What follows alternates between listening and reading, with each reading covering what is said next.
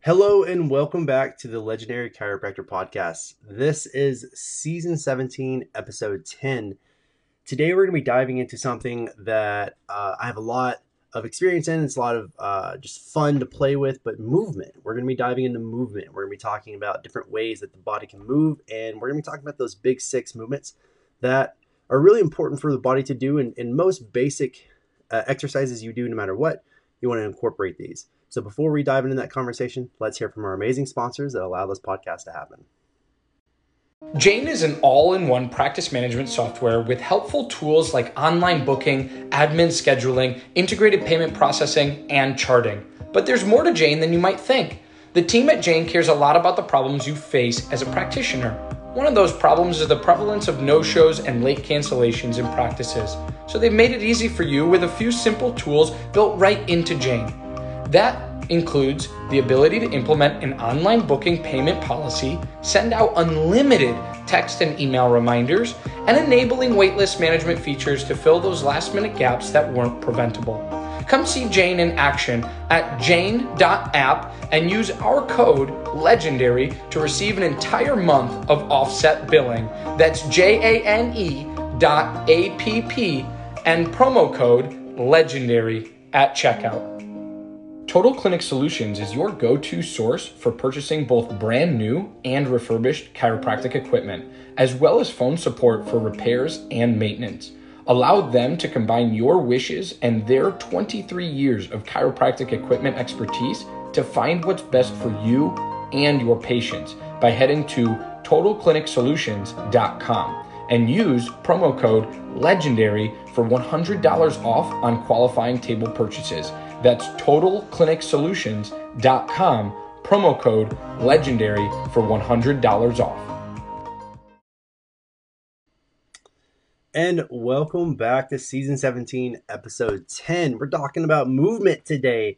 A lot of people train different ways. There's a lot of different ways to achieve your goals when it comes to exercise and movement. So there's a couple of fundamentals that you have to stick to. And if you stick to these 6 basic movements, then you will absolutely see success. You'll see progress. You'll see results. And we're going to start with that first one. That is the hip hinge. Being able to hinge your hips backwards and really load your glutes, load your hamstrings, keep the tension in your low back, keep the core engaged, and being able to bring all of that into the tension of the lats, pulling it into the shoulders, and just being able to really create tension in the body, but in that hinge state. And this is something, it's going to be different because you want to squat. A lot of people want to just drop their butt really low, really fast, but that is not the goal here. The hinge, we want to push that butt back so we can get further glute and ham engagement, or hamstring engagement, that we can keep the weight dispersed across the balls of our feet, which allow us to be able to hook into the ground and be able to have more stability and strength in our structure of how we're connecting to the ground. Some ways that you can train this is the founder's pose. Founder's pose is a phenomenal exercise that allows you to be able to hinge back, add that squat just a little bit, but really engage the upper extremities and the upper torso into the arms and keep that engaged in the hinge. The hinge is going to be able to protect you, and it's going to be able to keep you from injuring yourself, especially when you're doing cervicals and things like that, because a lot of times you have the tendency of leaning over and just dropping your head. Well, the idea is we want to keep a nice straight spine. That way we have good core structure and strength all the way from the base of our spine to the top. And then that next movement is going to be the squat. Now, as we transition from the hinge to the squat, there's a little bit of a variation. That butt's going to go back in the hinge, just like for the squat, but you're going to drop it down with the tension loaded in there. Bill Maida talks about taking your feet and toes out, neutral, toes out, neutral, toes out, neutral, and that allows you to load your hamstrings and your glutes, your adductors and your abductors, and really have full control in that position. Now, you might end up a little bit wider than your normal stance. I typically tell people a good squat stance is shoulder width feet no more than 30 degrees pointed out. If we can get them pointed straight, I would like to see them pointed straight, but based off of dural tension in the spine, hamstrings, tightness, piriformis, different things like that, people aren't going to be able to have that perfect form from the get-go. So being able to train that hinge that then translates into a squat, if we wanted to even add a resistance band in the hinge around our waist to be able to create some extra resistance, that can help you work on your pelvic floor and help on work on pelvic neutrality. That'll allow you to have more strength and structure in your core, in your pelvic bowl. That will ultimately allow you to, as you transition into the squat and the mechanics of the squat, it's going to be able to stabilize and protect you through that movement that isn't going to compromise any position. So if we have compensation on one side versus the other, you're going to see that one side likes to dip or drop in. You might have like a valgus or a varus fault at some point through the movement of the squat, and that could be something that's in like the chain that's just not engaging properly, or it's just a bad mechanic pattern that's built in the system that you got to get out of there. Now, squat, couple ways that we can do this. I don't recommend just grabbing a squat bar, loading your back. If you just load your spine with no preparation and no due diligent technique, then you're going to hurt yourself, because loading the spine requires proper bracing and proper activation, connective tissue activation, fascial activation, different things like that. A really great way to just initiate and get yourself into the squat is just an air squat. Take your feet, put them at a shoulder width distance, and then work on the hinge, work on dropping the butt low. It doesn't have to be a full squat initially. The idea is full range of motion with full time under tension. We want to be able to contain and maintain the structure and the technique of the movement, the entire pattern from the beginning to the end. And a lot of people you'll see as they squat, they dump their weight, and you can actually notice a point where they're not under tension anymore. And that's the point you want to train the most, because that's where you're losing a lot of your strength and structure. So a couple of ways you can train the squat. You can put a box under your butt, and you can squat down, touch that box, and come back up, full extension. Now, these are box squats. These are just really great for technique. I see a lot of people that train these, and they'll put a lot of weight and they'll work on the box squat with weight. That's entirely up to you. I'm not going to recommend either. I'm just going to say there are people that do that, and they have specific training methodologies that they're pursuing. That way they can gain strength or power based off of the needs of the athlete. Now, the hack squat. Hack squat's one of the most underrated squats. I feel like a lot of people don't look at these or do these. Elevating your feet and putting yourself at an angle on like a footboard. This is going to allow you to be able to engage the ankles, the anterior tibialis, posterior tibialis, and you're going to be able to engage the ankles and train the ankles in a bit of a compromised position. But really what we're doing is we're elevating the heel to allow the body to be able to access different muscle groups. And this can show up a lot of different ways. There's so many different variations of the squat. Ideally, we just want to work on that hinge to squat, getting that full range of motion down to 90 degrees or lower if you can get it. If you can't, that's okay. It's something that you can push towards. But if you do struggle with the hinge and then try to transition to the squat, maybe just work on the transition points and just work on that engagement and keeping the tension. Then you can add a resistance band if you need to, or you can even do the box squats. You can do hack squats. You can do, a ton of different kinds of squats. The idea is make sure you're doing it right. I see so many people that just don't do it right, and they sacrifice their spine, they sacrifice their body, and the longevity of the conversation is you're going to end up hurt, and that's not what the intention or the purpose of working out is going to be. So next, we're going to move into the lunge. I love the lunge because research shows a squat only activates 1/3 of the posterior chain. A lunge activates all 4 quadrants, so you're going to have more activation in the legs and in the posterior chain, the anterior chain, as well as the sagittal plane. So you're going to have full contraction on the legs on both sides. I really like compass lunges. So if you think of a compass that has the 12 faces of a clock, just move in the patterns of 12, 1, 2, 3, 4, 5, and just left leg back, right leg forward, and then go around and just lunge into that position and just challenge yourself to different planes of motion. Incorporate different movement patterns. So that way you're training yourself in different, I guess, directions. You call it directions, but the idea is the functional movement assessment is that we want to identify how the body's moving in that plane, and then we want to see if there's any fault isolation or correction that needs to be pursued in that direction. And that's going to be good for side posture. It's going to be good for anteriors. It's going to be good for maybe even like just standard P to A thoracic adjustments.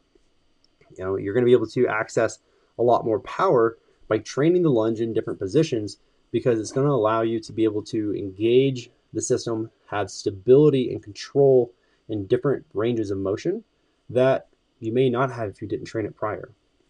Now, a couple of ways to make the lunge more difficult and work better for you. You can elevate the foot in the front or the back.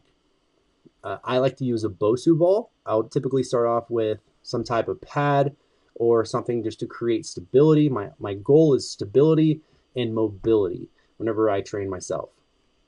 I'm looking for the ability to have strength and structure with the back foot elevated and then the front foot elevated, and then I'll switch. And I'll just go back and forth working on those. And it's really, I'm just looking for time under tension. I'm looking for how my body is using that muscle activation. Am I more dominant on my front foot when my foot in the back is elevated, or do I have more of that central kind of right over the midline control and stability? It's like, where's my center of gravity? Where's my weight being dispersed, and how am I controlling that activation as I press up from the lunge or even down? The eccentric is just as important as the concentric, because with the eccentric, we're going to reduce tendinopathy. We're not going to have as many injuries. We may not have as much DOMs. It really is just, you're stretching that connective tissue and you're allowing the body to expand and move in a plane of motion that it previously had restrictions. So ease into it. Don't fight it. You don't have to force it. The body will release over time. And the Cossack squat, for instance, I've been working on the Cossack squat, which is it's like a lateral lunge with a squat incorporated, where you lunge, try to touch your butt to the ground, and then come back up. It's really difficult. I trained for probably 3 to 4 months before I was really getting anywhere close for it to look kind of right. It didn't really. It was difficult for me to figure that one out, and then I got injured, and then the process started over. But that lateral lunge is something that I incorporated from my compass lunges. When I would step out to the side, I realized that I didn't have a lot of strength or stability in that range of motion. So I needed to train that to make sure that I had proper strength, which then showed up on the table with me adjusting. I would be able to sidestep and still have the strength and control I needed in perhaps maybe a more awkward lunge position. So definitely train that. Compass lunges, elevate the foot. Those are the big ways to train that lunge and make it really a lot better and a lot more hard. So play with that, see what you think. And then as we continue this conversation, we're going to hear from our amazing sponsors that allow this podcast to be available to you guys. HealthPair is the #1 choice for owner-operated practitioners like you to source, screen, and place candidates for your office. Let our world-class team assist you along your hiring journey.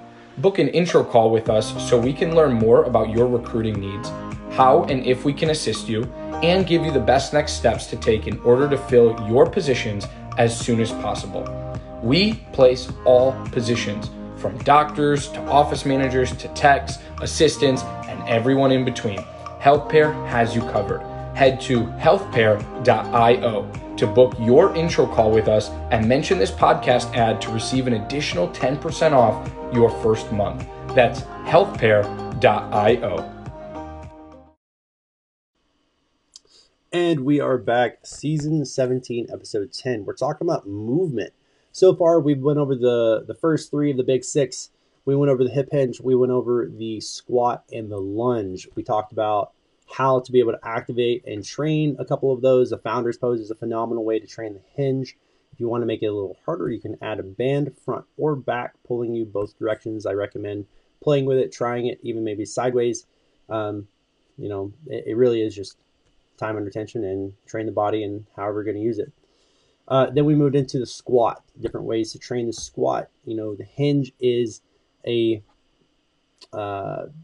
beginning to the squat. So we hinge, we squat, and then next is the lunge. Lunge is going to be one of my favorites because it activates, almost every muscle in the lower extremity and the core and the pelvic bowl, allowing it to be able to go through different ranges of motion and get activated, which is so crucially important, especially if you sit a lot. We're going to open up those hamstrings, those glutes, the piriformis, the obturators, and just get everything turned on that doesn't necessarily get accessed through just standard traditional training.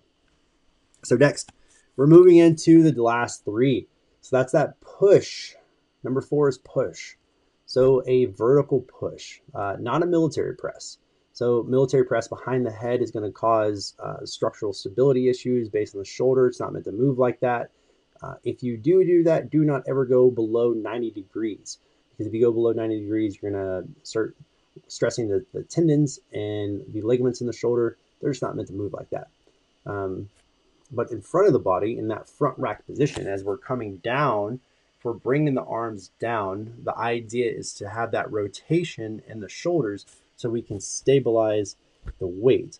This is a lot of people get stuck at the sticky point as they try to press the bar. It gets about eye level and they can't get it any further. I would suggest working eccentrics, so some negatives, or even some just nice, slow, controlled 3 to 5 seconds down with some lighter, controllable weight. The idea is to not hurt yourself. When you're pressing weight overhead, it's one of the most structurally compromising positions to put weight over your head. I've been doing a lot of kettlebells and a lot of Turkish get-ups and getting weight overhead right now. I'm working on being able to do a horn hold with a kettlebell 70 pounds and above over my head and walk around with it comfortably because I'm looking at loading myself. But we'll talk about carrying here in a minute. So that push, how do we push something overhead? We do not want to push it out 90 degrees away from the shoulder. We want the shoulder to be more in front of the body, so it's more of that front rack, front carry position. We're going to have more structural strength here. So as we're able to load and press out of that position, that's going to allow us to have more strength, stability, structure, and the proper functional technique. If you go out to the side, it's great to work on those with some presses or something, but I always like to stay neutral, 30 to 45 degrees. And if I hit that 90, I'm not going heavy. I'm really just looking to stress the muscle and just get some activation, maybe some hypertrophy.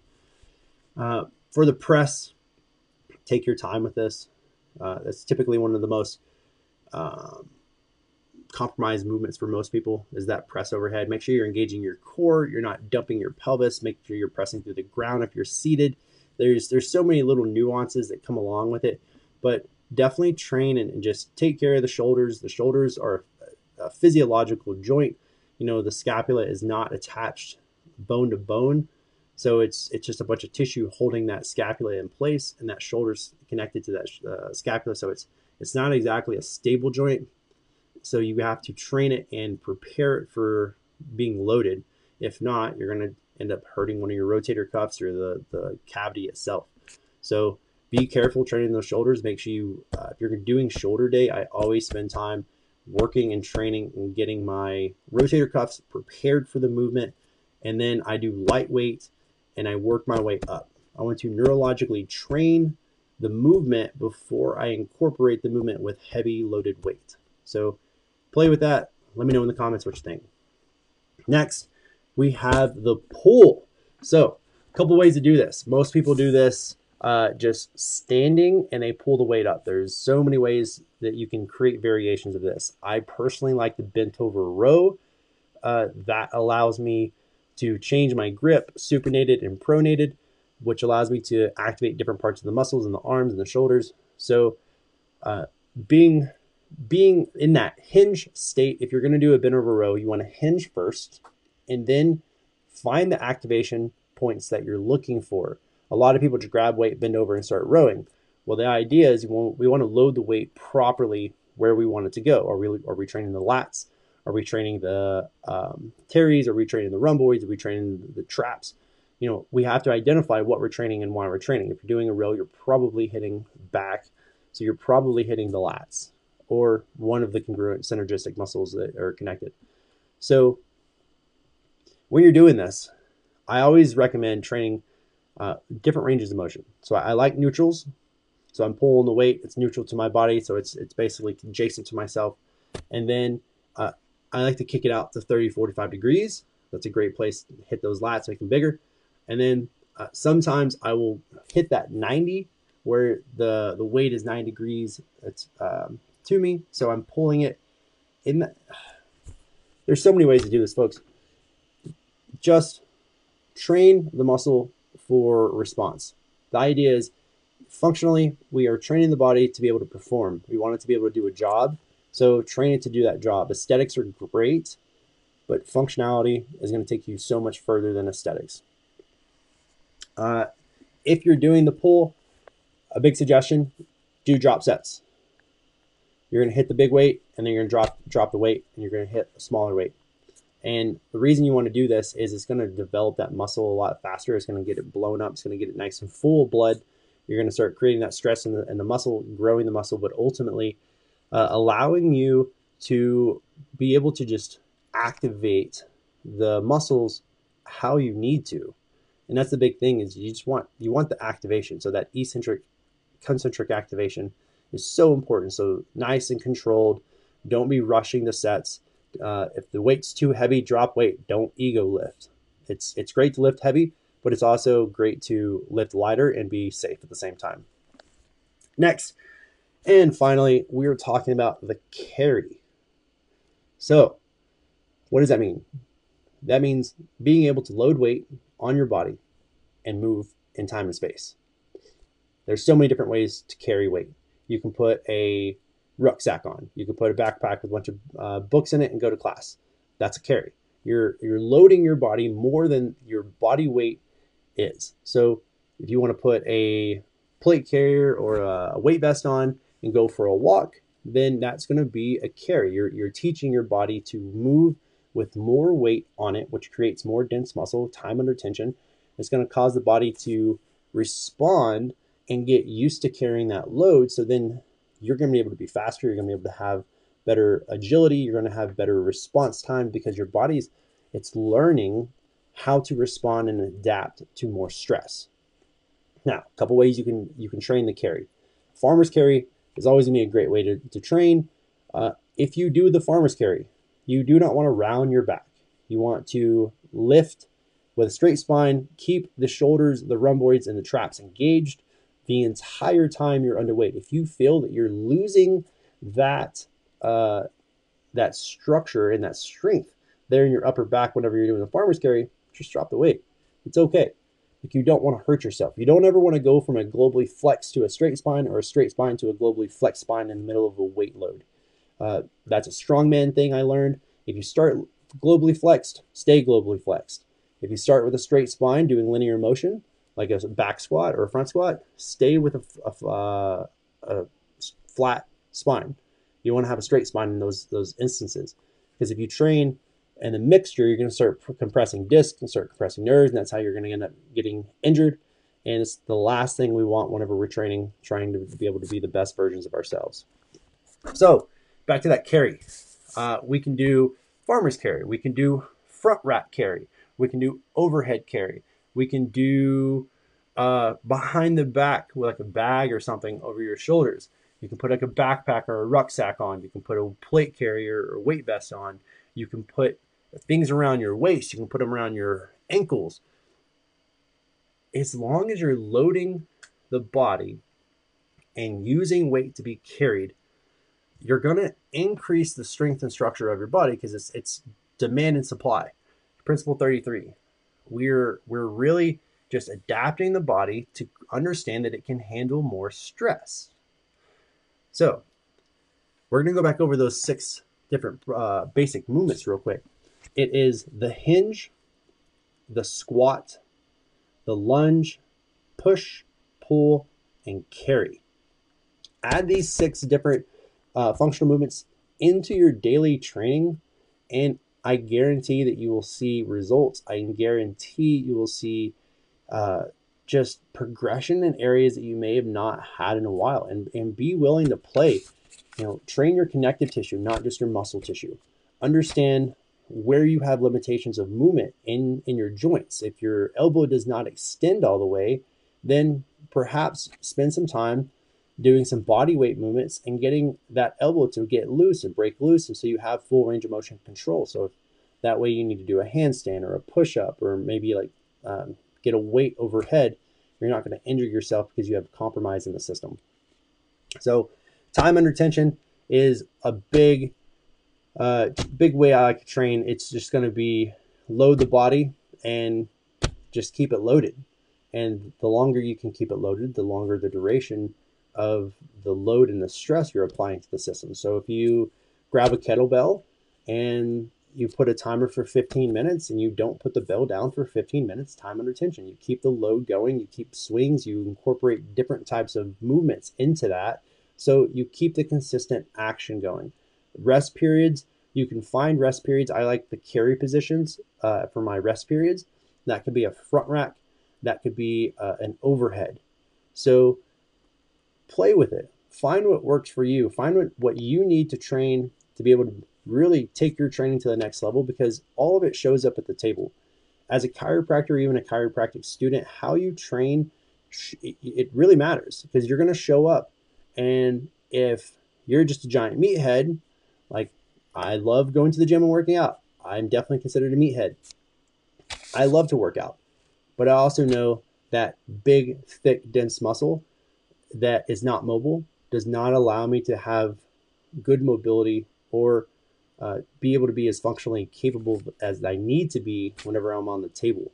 So think about how you move around the table. If you haven't videoed yourself, take a video of you adjusting a patient and just go through the motions. See how many times you step to the left, how many times you step to the right, how many small steps you take. Look at those little nuances, and then think about how you can create more efficient patterns around the table, and then train those patterns in your gym time or your daily training that allows you to show up more consistent and more efficient. And that's really what it is, because longevity is the name of the game in chiropractic. If you're at a high volume office and you're adjusting a lot of people, you need to be able to take care of yourself so that you can take care of folks. That's just the honest truth. Having been injured in a high volume practice, I can tell you it's not fun to be injured and still have to adjust 60 to 100 people a day. It's just not, it's not ideal. So train yourself properly so you do not get injured, and so that way you can show up. Other than that, folks, we're going to drop off there. I hope that this information has been just impactful. I hope that you take away the 6 basic movements, you incorporate them into your daily life and your daily movement patterns. And if you have any questions, please reach out, like, comment, share. We drop an episode every week. But until next time, we will see you then. Light and love, folks.